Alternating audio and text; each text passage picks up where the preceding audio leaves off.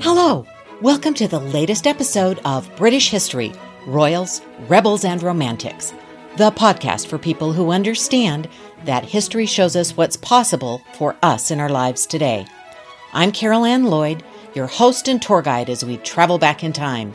We're shaking up history to look at the stories that don't always make the history books, to consider famous and infamous characters in new and interesting ways, and to look for all the things that we share, even when we're living in different times and places.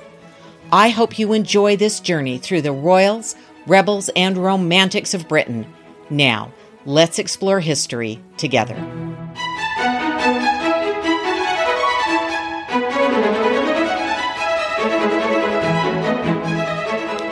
Hello and welcome to our final time traveling episode where we will be strolling through Stratford with Shakespeare. Before we get started though, as it is November of 2020, I wanted to pause for just a minute. Here in the United States, we have Thanksgiving coming up, and it seemed like the perfect time for me to thank so many of you for giving my little podcast a try and listening and rating it and sharing it. I appreciate that so much. And I am so grateful in particular for your comments and your responses. And I would just encourage you to keep doing that. I thank you for that. I hope you have a wonderful holiday and that everyone is safe and healthy and looking forward to a wonderful season and then a really terrific new year here in a couple of months. But not yet, because today we are not looking forward, but backward as we travel back in time. Now, if you are a Shakespeare lover or you are mildly interested in the greatest writer in the English language, okay, my bias just showed. Or if you want to understand what all the fuss is about, or even if you're just looking for a beautiful medieval market town to visit on a day trip for London, Stratford-upon-Avon is definitely the place to be. Yeah, see what I did there? So let's take an imaginary trip to see the birthplace, Anne Hathaway's cottage, farmland, Tudor schoolrooms, Dr. Hall's house and medicinal garden, Tudor streets, Holy Trinity Church, a world-class theater, and swans on the river. In other words, let's go strolling through Stratford with Shakespeare. I've always done Stratford as a day trip out of London. One of these years, I'm definitely going to arrange things so I can spend a night or two there. But for today, we'll be taking a day trip. You can get from London to Stratford by train or bus, or drive. I personally always take the train. It takes about 2 hours. I leave Marylebone early in the morning to arrive in Stratford just as things are getting ready to open up. As you get off the train at the Stratford station, you can wander through the city, seeing the town square, Henley Street, High Street, and more on your way toward the River Avon and the Visitor Information Center. You get maps and buy tickets there, and the guides can help you plan your day. I'm going to take you through just some of the highlights and the wonders of Stratford by following the map. Of course, you could easily plan a different day as the town is walkable. To begin, you might want to explore the River Avon a bit. You can cross at Clopton Bridge, the main bridge over the river. Did you know that Hugh Clopton, who was responsible for building the bridge and building New Place, had a connection with the gunpowder plot? More than 100 years after Hugh's death, second cousin Ambrose Rochford was found guilty of involvement with the plot and executed along with Guy Fawkes. Along the river, you'll find the world-famous Royal Shakespeare Company, dedicated to that world-famous playwright I mentioned earlier. The RSC typically welcomes more than 1 million visitors a year, including 500,000 school children, through the extraordinary efforts of their education team. The RSC is the only theater company with its own armory right on site. They produce the breastplates, gauntlets, and all kinds of weapons for used in productions and education activities. The RSC runs 3 theaters, the Royal Shakespeare Theatre and the Swan Theatre, which share a building next to the river, and the other place, which is a short walk away. The Royal Shakespeare Theatre is the main theatre. It holds more than 1,000 patrons for each performance. The current facility, which was extensively renovated between 2007 and 2010, maintains some of those Art Deco features of the 1932 Shakespeare Memorial Theater, originally built on the site. The Swan Theater opened in 1986 as a smaller and more intimate theater, featuring a deep thrust stage and holding only about half as many people. The other place is a gathering spot for theater fans and families. It offers tours and talks with directors and actors, a place to rent costumes, free live music and spoken word events, and drop-in family activities. Of course, right now during the pandemic, all these spots are closed and struggling to stay afloat. Anything you can do to help would be greatly appreciated. Learn more about performances, programs, events, memberships, and ways to support at rsc.org.uk, which I'll have at the top of the show notes. Continue your walk along the river and you'll come to Holy Trinity Church. It's a beautiful location and a welcome respite if you're having a busy day. A church on the banks of the River Avon is first mentioned in the town charter of 845. This was likely a wooden structure, which was then replaced by a stone structure. The current structure was built in 1210 in the shape of a cross. The church holds many treasures for visitors, including the Thomas Becket Chapel, dedicated in 1331, the Clopton Chapel with a tomb created for our friend Hugh that is empty because he ended up being buried in London, the crossing, which is the oldest part of the church, the altar, which features a medieval stone slab, misericords, which were tipped seats so priests could lean a little on a ledge and have a bit of a rest when they weren't allowed to sit down, a King James Bible published in 1611 that is chained in place to prevent it being stolen, and so much more. And then, of course, there's Shakespeare. This is the church where Shakespeare's family worshipped.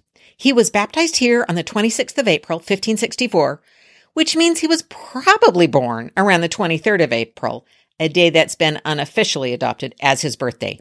It's likely he worshipped here with his family as a child and a young man, and that he returned to this church when he retired to Stratford after his life in London. And, of course, Shakespeare is buried here. He was buried on the 25th of April, 1616, after his death on April 23rd. That date again. During his wife Anne's lifetime, a memorial bust was created.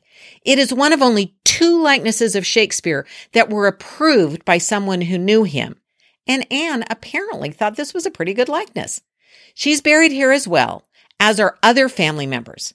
According to church records, 5 members of the family are buried in front of the steps to the high altar in this order: Anne Hathaway Shakespeare, William Shakespeare, Thomas Nash, the first husband of granddaughter Elizabeth Hall, John Hall, husband of Susanna Shakespeare, and Susanna Shakespeare Hall. Shakespeare's parents, along with his twins Judith and Hamnet, are buried in the churchyard. The exact location of their graves is not known. When you leave the church, it's a short walk to Hall's Croft, the home of Shakespeare's daughter Susanna and her husband, physician John Hall. It's managed by the Shakespeare Birthplace Trust, a marvelous organization that takes care of sites all around Stratford that tell the story of Shakespeare and his work.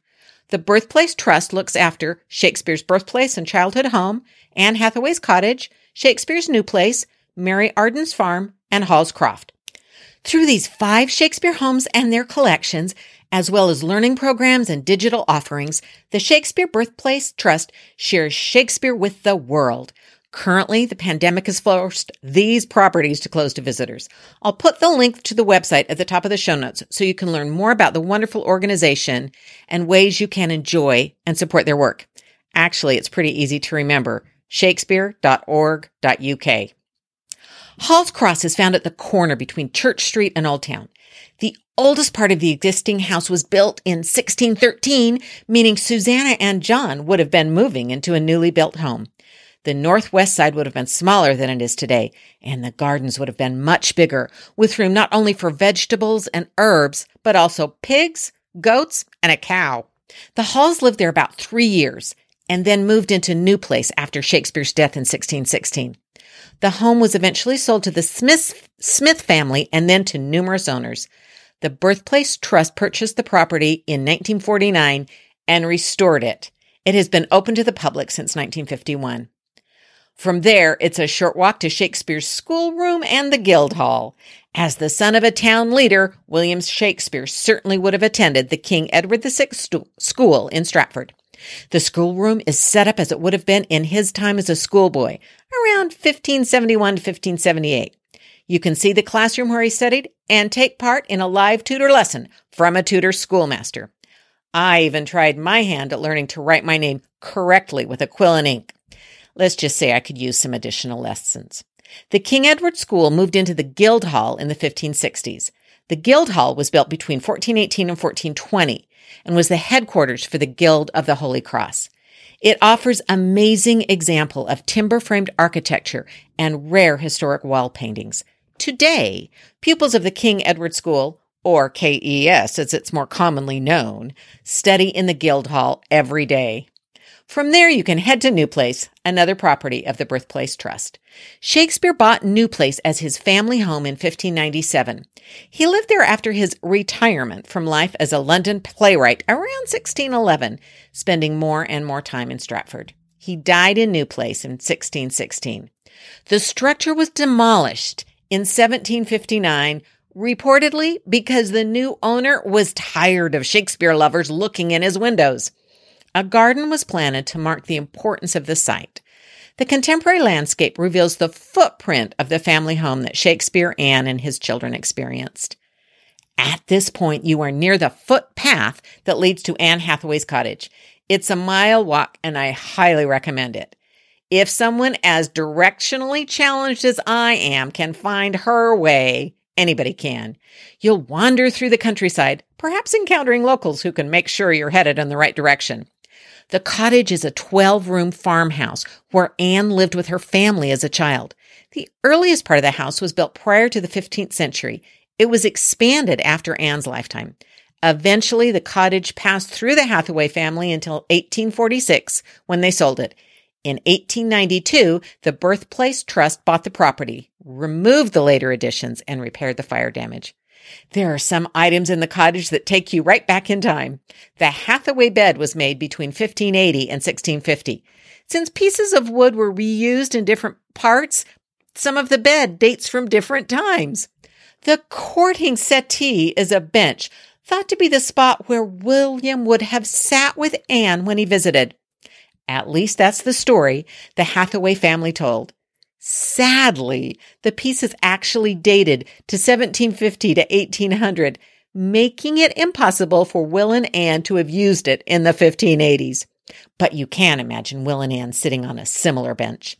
The tester bed is dated to the late 1500s, so it is likely associated with Anne's family.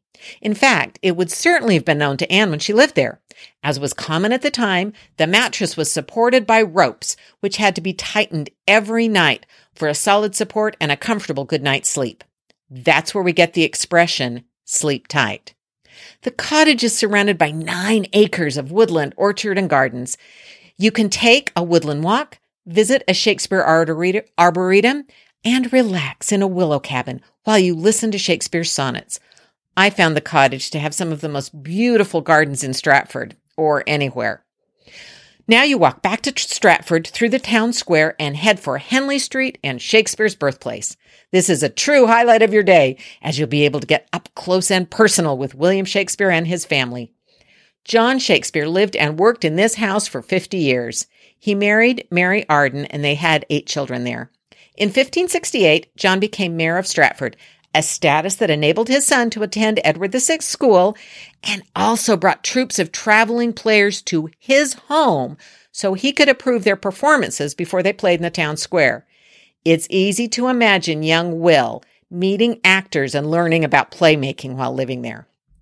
In addition to living in this house, the largest on Henley Street, while he was growing up, William and Anne moved into the house after their marriage in 1582. They lived together there for the first 5 years of their marriage, which included the birth of their daughter Susanna in 1583 and the birth of twins Judith and Hamnet in 1585. William and his 3 children were all baptized in the Holy Trinity Church. We don't know exactly what happened to William after the twins were born. There's no definite record of him until he appears in London in 1592. Anne may have stayed with her children in the house on Henley Street until William became successful enough to purchase New Place for his family in 1597. When John Shakespeare died, William inherited the house and property. He leased part of it, and it became an inn until 1847. Shakespeare left the house to his daughter Susanna, who left it to her only child, Elizabeth. After her death, the house was inherited by one of Shakespeare's sisters, Joan Hart. It was owned by the Hart family until it was purchased by Shakespeare's Birthplace Trust in 1847. Since then, the trust has renovated and restored the house to its 16th century self. You can walk through the house, seeing where Shakespeare was born and grew up. Being there, it's easy to imagine young Will listening in while the traveling players audition their work for John Shakespeare as Mayor of Stratford. Outside, there are gardens in the back for exploring, and wandering players will perform scenes from Shakespeare's plays if you ask them. The adjoining Shakespeare Center houses the headquarters of the Birthplace Trust and keeps track of the library, documents, and collections.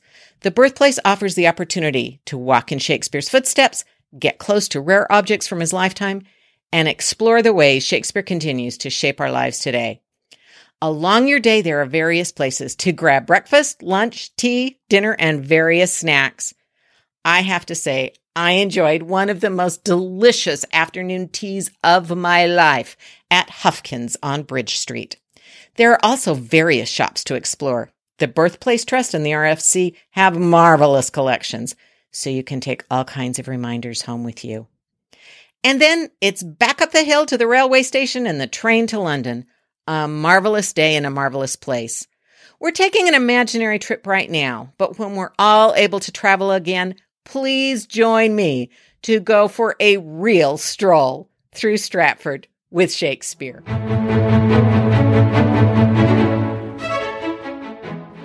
Thank you for listening. If you enjoyed today's podcast, please share with a friend. Do send any questions or comments. I'd love to hear from you where we should explore next. And please subscribe and leave a review. I'd really appreciate it. I'm so glad we could explore history together. Till next time.